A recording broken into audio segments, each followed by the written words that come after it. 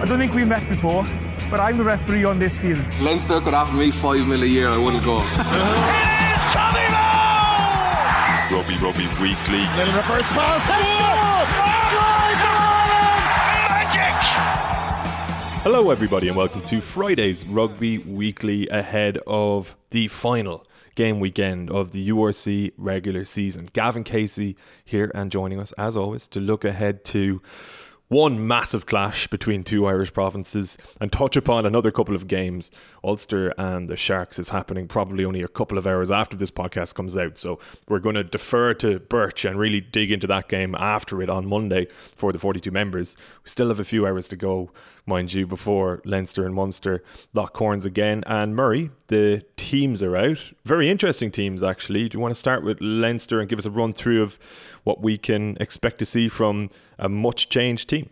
Well, we usually expect to see something pretty impressive from Leinster regardless of the team they roll out. As much flagged and expected, all of the frontliners essentially are gone ahead of the Champions Cup final next weekend, including key players who will be on the bench for that game. They haven't risked anyone really. Kieran Frawley, potentially one of the guys who might be in the 23, given what we've seen in the last couple of weeks. But that aside, it is second, even maybe third choice in many positions. Nonetheless, there's loads of qualities there, and that's the way. Jordan Larmour returns finally from injury, gets a chance at fullback, and he has lots of ground to make up. He's had a frustrating couple of seasons really in terms of how his career's gone, and he'll look to kind of relaunch. Ryan Baird is back from injury, and interestingly he's at blindside flanker, so hopefully we'll get lots of chances to see his rangy running style, his athleticism, his thirst and appetite for getting on the ball. Ed Byrne captains the team, and that's probably an indicator of where they are with it. But loads of exciting young talent as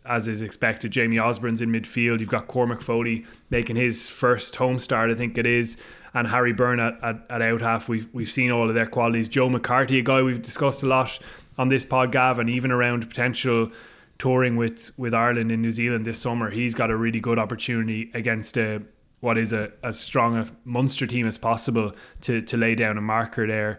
And a couple of bits even on the bench. You look at Ben Murphy, Richie Murphy, the Ireland Under-20s coach's son, could make his debut off the bench for Leinster. Cian Healy covering tight head. And a couple of guys there like Dev Toner and Adam Byrne, who you never know how the rest of the season is going to go for Leinster and how the selection will go, but they're obviously ending their careers with Leinster, their time with Leinster at the end of this season, so it'll be a big occasion for the likes of them and Peter Dooley. So while it is not the full strength, full bore Leinster, there's lots there for Munster to be wary of. There's loads to be wary of. There's loads for Leinster fans to be excited by as well, as you've outlined. Mind you, when you look at that Munster team, and we can talk about it momentarily, you do feel as though this is a game they actually should be winning now, and that's no disrespect to Leinster. Like, we know, even when they are a little bit more experimental with their teams, that they're a formidable outfit. But just on paper, this Munster team, to my mind, looks stronger than that Leinster team. And like we were saying earlier in the week on the members pod, it would be very easy for Munster to be brought crashing back to earth by losing to Leinster and losing to, say, what we might call a second string Leinster side. If they were to lose this, mind you, looking at the teams, I actually think it'd be nearly catastrophic. Like, I think they should be expecting to win this game now when you look at those two 23s. I can only presume they've got a cup final mentality about this Munster, which you've got to manufacture, obviously. They're into the quarterfinals, they've got their playoff spots secure, but the amount that's riding on this game is gigantic. The home quarterfinal is a huge advantage. The possible home semi-final is an absolutely massive advantage further along the line if you get there. And the fact that you would be continuing that momentum that they've built into the playoffs would be absolutely pivotal. So I'm definitely in agreement with you, and I definitely think that's the way Munster will have approached it, putting a bit of pressure on themselves, putting a bit of pressure on the senior players who are there to lead and perform. There isn't really any excuse here. You know, as I said, Leinster haven't risked the likes of, say, Rhys Ruddock, who could have come and captained the team, Ross Byrne, Luke McGrath, who haven't been starting those European games. They haven't risked any of those guys. So it is very much down the depth chart in Leinster. And there's a bit of pride, I suppose, on the line as well. The last time Leinster came to Thomond Park, they enjoyed a win that was far too comfortable, we felt at the time. We discussed it. It was just a bit of a damp squib in terms of Munster's performance overall, and it felt a little bit too comfortable for Leinster. They were able to pull clear in the kind of last quarter as well. So there's loads of different reasons for Munster to be, I think, looking to get towards their peak here, and there's loads of reasons for optimism in that sense, because we have seen strong performances from them. Like last time out in Toulouse was excellent. We discussed it, large parts of it. There's definitely bits of it they'll have been focusing on around scrum, around really efficiency, really getting top efficiency in their attack, but there was loads of brilliant elements as well. They're missing a few, obviously. Still, Tadhg Beirne is out. Johan McGrath hinted that he may be back for quarterfinal, maybe semi-final if they get there. Gavin Coombs hasn't come back in after returning to training just this week. Peter O'Mahony has a shoulder injury. Dave Kilcoyne obviously is out until the end of the season, so they are missing a few front liners, but they get Andrew Conway back on the right wing. Again, another guy making up for lost time. And there's loads of other bits we can discuss there, but it's certainly a stronger Munster team on paper. So what's your impression when you look at those two teams and you're trying to visualise in your head how this game actually plays out? It's difficult, obviously, when Leinster are as experimental or are as far down their depth chart as they've gone. But bearing in mind that Munster will have this cup mentality to which you allude, and bearing in mind that as much as there will be pride on the line equally for all of these individual Leinster players, there isn't a huge deal on the line for them. Like, is it as straightforward as a Munster win, get in, get out, or do you foresee it being like, it's obviously going to be competitive, but do you foresee it being, you know, a real game and even there being potential for a Leinster victory here? Yeah, I do think it will be highly competitive, but I think given Munster's level of cohesion probably in that team there's pretty familiar combinations, and that is a strength of Leinster's, that they do click into that very well, and they've all got minutes in the saddle, I suppose, in training. But I think Munster have an advantage in that regard, and the fact that they've got such experienced heads across the team, like Jack O'Donoghue is captaining it. You've got Conor Murray there at scrum half, Joey Carberry, who has come into really strong and encouraging form. Keith Earls on the left wing, and crucially Mike Haley, I think, getting clear to play after his head injury. He's been a real stalwart for Munster. When they play well, he's invariably playing well at the back. So I think that spine of their team, Niall Scannell at hooker as well, really experienced, is a strength for this, and that's why I would expect Munster to have the edge. But that doesn't mean I think they're going to completely blow Leinster away. There's always bits of quality, and there's always good tries in this Leinster team. They're always really well coached, and the guys stepping in, as we've discussed plenty, have major points to prove. You never know, again, with some of these guys and matchday 23s at the tail end of the season in the URC in particular, there's going to be chances there if they make a statement in this game.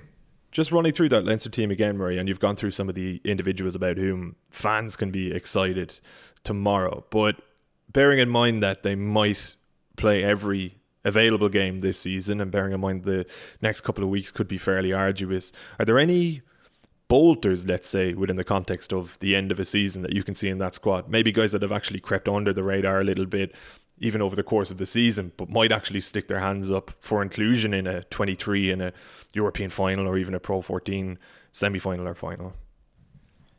They probably don't qualify as bolters, but maybe they do in this instance, in terms of Larmour and Baird coming back from injury, having had really frustrating times and not been in that mix. And let's be honest, probably not missed all that badly by Leinster, because there's always strong players to take those slots, to step up. The likes of Joe McCarthy, who've really grasped every opportunity, and just a number of guys in the back line, like Jimmy O'Brien has made himself a first choice. So I'd probably have those two as the possibilities in that regard, and both at really interesting points of their career. Like, rugby's all about, it is peaks and troughs. It's not just, I think you've mentioned before, Gav, it's not just a level, all happy, good times. You have tough times as well, and the resilience is a massive part of it. Baird's probably at the earlier stage of his career, has had some real highs, has had some real hype, has learned lessons from, I suppose, about managing that, and has had now more recently just a bit of a frustration in terms of being injured and falling out of the picture, and watching the likes of McCarthy get ahead, and that's rugby. But we know that he is one of the most outstanding athletes in Irish rugby. He's an incredibly unique specimen for a forward, a tight five or blindside flanker. He's as quick as many wingers, quicker than many test wingers, and he's really explosive when he gets into the contact, and he's been working hard around other bits and pieces like his set piece and his ruck work, which is as important as all the flashy stuff. So he has all the tools, and it's just about harnessing that in the right way and having the right mindset and fitting into a team really well. But I could see him being used as an explosive part of a 23 in the later stages. And again, Larmour is someone who it's well flagged what he can bring. He's got dazzling footwork, acceleration. He's got an eye for identifying space, and he's probably had a realization that he needs to keep building on his game. And obviously it's tough when you're injured and you're not getting an opportunity to play and put that into action. But you know, we talk about wings now and fullbacks now who are much more than just strike runners or finishers or sidesteppers. They have more complete games. They're distributors, they're tactical influences, and they've got a great awareness of kicking games and I suppose team plans and where you want to be on the pitch, and that's the side of game that he's pushing himself in. I think he has the technical skills. Even when he was a young lad, he could put boot to ball really well and pick out that space at times. It's just about applying it in a consistent way, probably how someone like Jimmy O'Brien has done with his versatility and his kind of rounded skill set. But you know, Larmour should have confidence and belief in his ability. He'll probably look at Jimmy O'Brien in the Toulouse game and think, I actually could have scored a couple of tries in those instances. Remember one time in the right-hand corner, O'Brien ducks back inside when you think, you know, maybe other wingers would have backed themselves outside, as O'Brien has done on occasions. But Larmour, we know, has got belief in his kind of one-on-one finishing ability either side, and he can beat anyone with his footwork. So they're two guys I'm really interested to see how things pick up again, and maybe it won't be over the next month, but they've got plenty of rugby still ahead of them in the next few years. Yeah, maybe it will be in the next month as well. That's what I love about rugby, or one of the things I love about it is earlier in the week, Monday, when we were on with Birch for members, we were talking about Ross Maloney and making the argument that it's actually very difficult to leave him out of a travelling squad now to New Zealand, given how integral he is, or he can be, to Leinster, given the fact that Birch reckons outside of Dev, who's outgoing, he's the best line-out caller at Leinster, and given that a lot of what Ireland do well now is predicated probably upon a little bit of inbuilt cohesion that Leinster have developed week on week. Like, Maloney has kind of exploded into being almost a test player at 28, and really, as much as we always knew he's a very good player, it's not like we were constantly flagging him as being a test tier player necessarily, or it didn't feel inevitable that he would get that call up. He hasn't gotten it yet, but it's tangential anyway. What I mean is, like, it only takes 5 or 6 weeks to the naked eye before somebody actually has really risen their hand to be included, and not only be included in squads and things like that, but actually be discussed as like a real bona fide prospect. And Ryan Baird was doing that for ages. He's dropped off, as you say, and you never know what could be going on as well behind the scenes in somebody's life, etc. I always think of Ultan Dillane being an absolute sensation for Connacht for a long time, and listen, put in an unbelievable body of work at Connacht overall, but after he lost a parent, there was a little bit of a drop off afterwards, and nobody really speaks about that because I guess it's just not, maybe it's just not our business, but of course it's going to affect you, you know. And like the peaks and troughs, as we say, are like a component of the sport, but it really only takes 2-3 back-to-back performances to completely reverse the trajectory you're on. And Ryan Baird, for example, and Jordan Larmour have opportunities against Munster to say, put in a really big performance against a formidable enough level of opposition, and suddenly you're probably thinking differently about your own career, about your own form. And who knows, like, you're included the next week and you're on a run, and maybe we're speaking again about their international prospects even ahead of the summer if it's not too late, you know. It's that's why it's a really intriguing game from Leinster's point of view, to my mind, is that you have a few of these guys, let's call them sort of fringe players at the moment, who within the space of one performance actually could be part of the reckoning for massive games at the end of the season. Yeah, because they're always primed and ready. Like Baird and Larmour, also it's worth kind of stating that they have earned a certain level of like the Ireland international coaches know their capabilities and their ceiling, and they'll certainly be in that mix when they're fully fit, and let's underline that, because they absolutely will be, and they should be, because we know they can play at that level, and have shown at that level. The thing with Leinster players is like they're always ready to take their chance, both because there's a massive personal responsibility there to be ready, and when you get a chance, they're few and far between, and the competition is so high you've got to absolutely grasp it. But also because they've been coached really well, they're ready to take it invariably, and that's the thing. Like, it might not be Leinster's first choice team, but I'd be surprised if any of the players don't look really well coached in this game on Saturday night, even in a short space of time. Someone like Cormac Foley, who was on the South Africa tour very recently, and I thought really impressed. I know Birch on the members pod felt exactly the same. There's little bits in his game where you go, there's the inexperience, but I'd actually expect him to come back this week and show in a short space of time that he and Lancaster or Cullen or whoever have discussed that, and they've put it into practice. I think McCarthy shows that week on week every time he plays, little bits of detail around, I don't know, his carry technique, maybe his tackle technique that he's worked on with Dennis Leamy. And then awareness of game keeps growing for every single one of them, because Lancaster is just that influence on everyone. So yeah, I do back Munster for the game, but I think we'll see lots of good stuff from Leinster, and I really wouldn't be shocked if it's really in the balance given the kind of strength and depth there. Looking forward to it. For anybody who does tune into today's pod pretty much immediately after it's published, Murray, Ulster Sharks, we did touch upon it on Monday. Both yourself and Birch reckoned Ulster would have the edge just purely because Sharks are coming back up this direction again. Ulster have victory away to Edinburgh in the bank as well since that little blip, that late stage blip in their season. Do you still feel the same way, having seen the teams?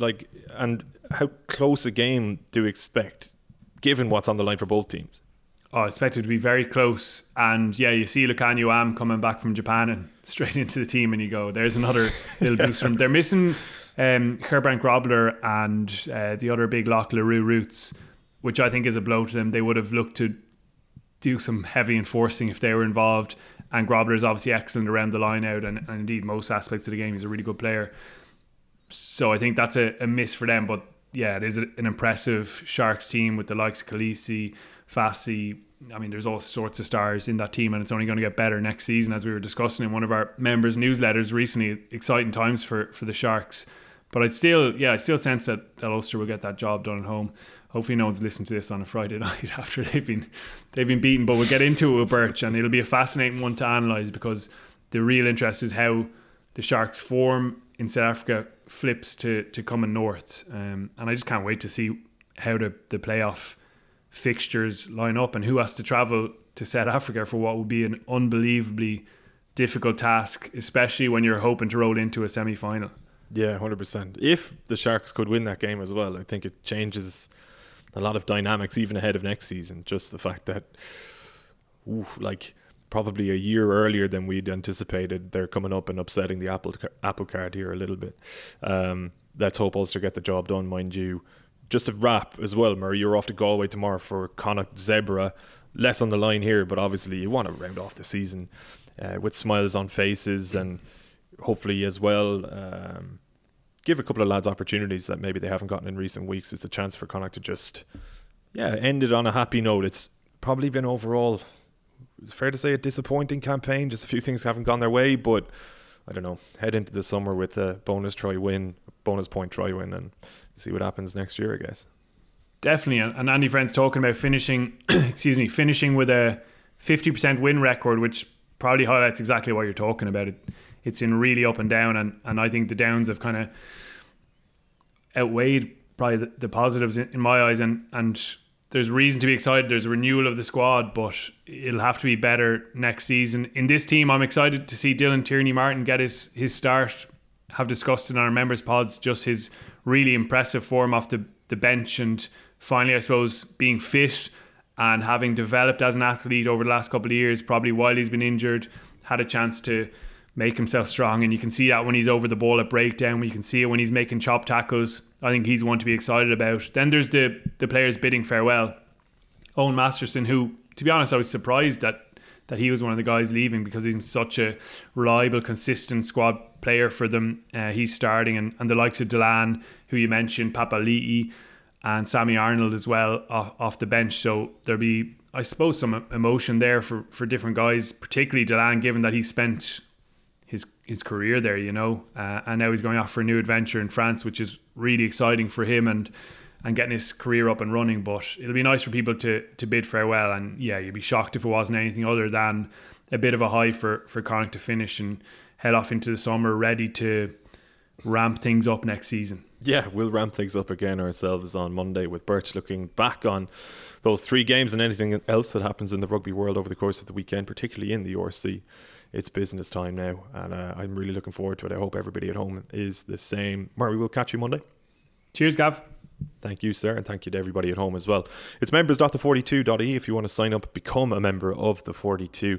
You get access not only to our Rugby Weekly pods on Monday with Birch, but equally Murray and Owen Toolan's pods on Wednesday, plus all of the other offerings from the 42 membership, including football pods, GA pods, newsletters. Just hit members.the42.ie. You'll see it all there. You can make your own mind up. So until Monday for members, and until this time next week for non-members, mind yourselves. I don't think we've met before, but I'm the referee on this field. Leinster could offer me $5 million a year, I wouldn't go. Rugby Weekly. Little reverse pass.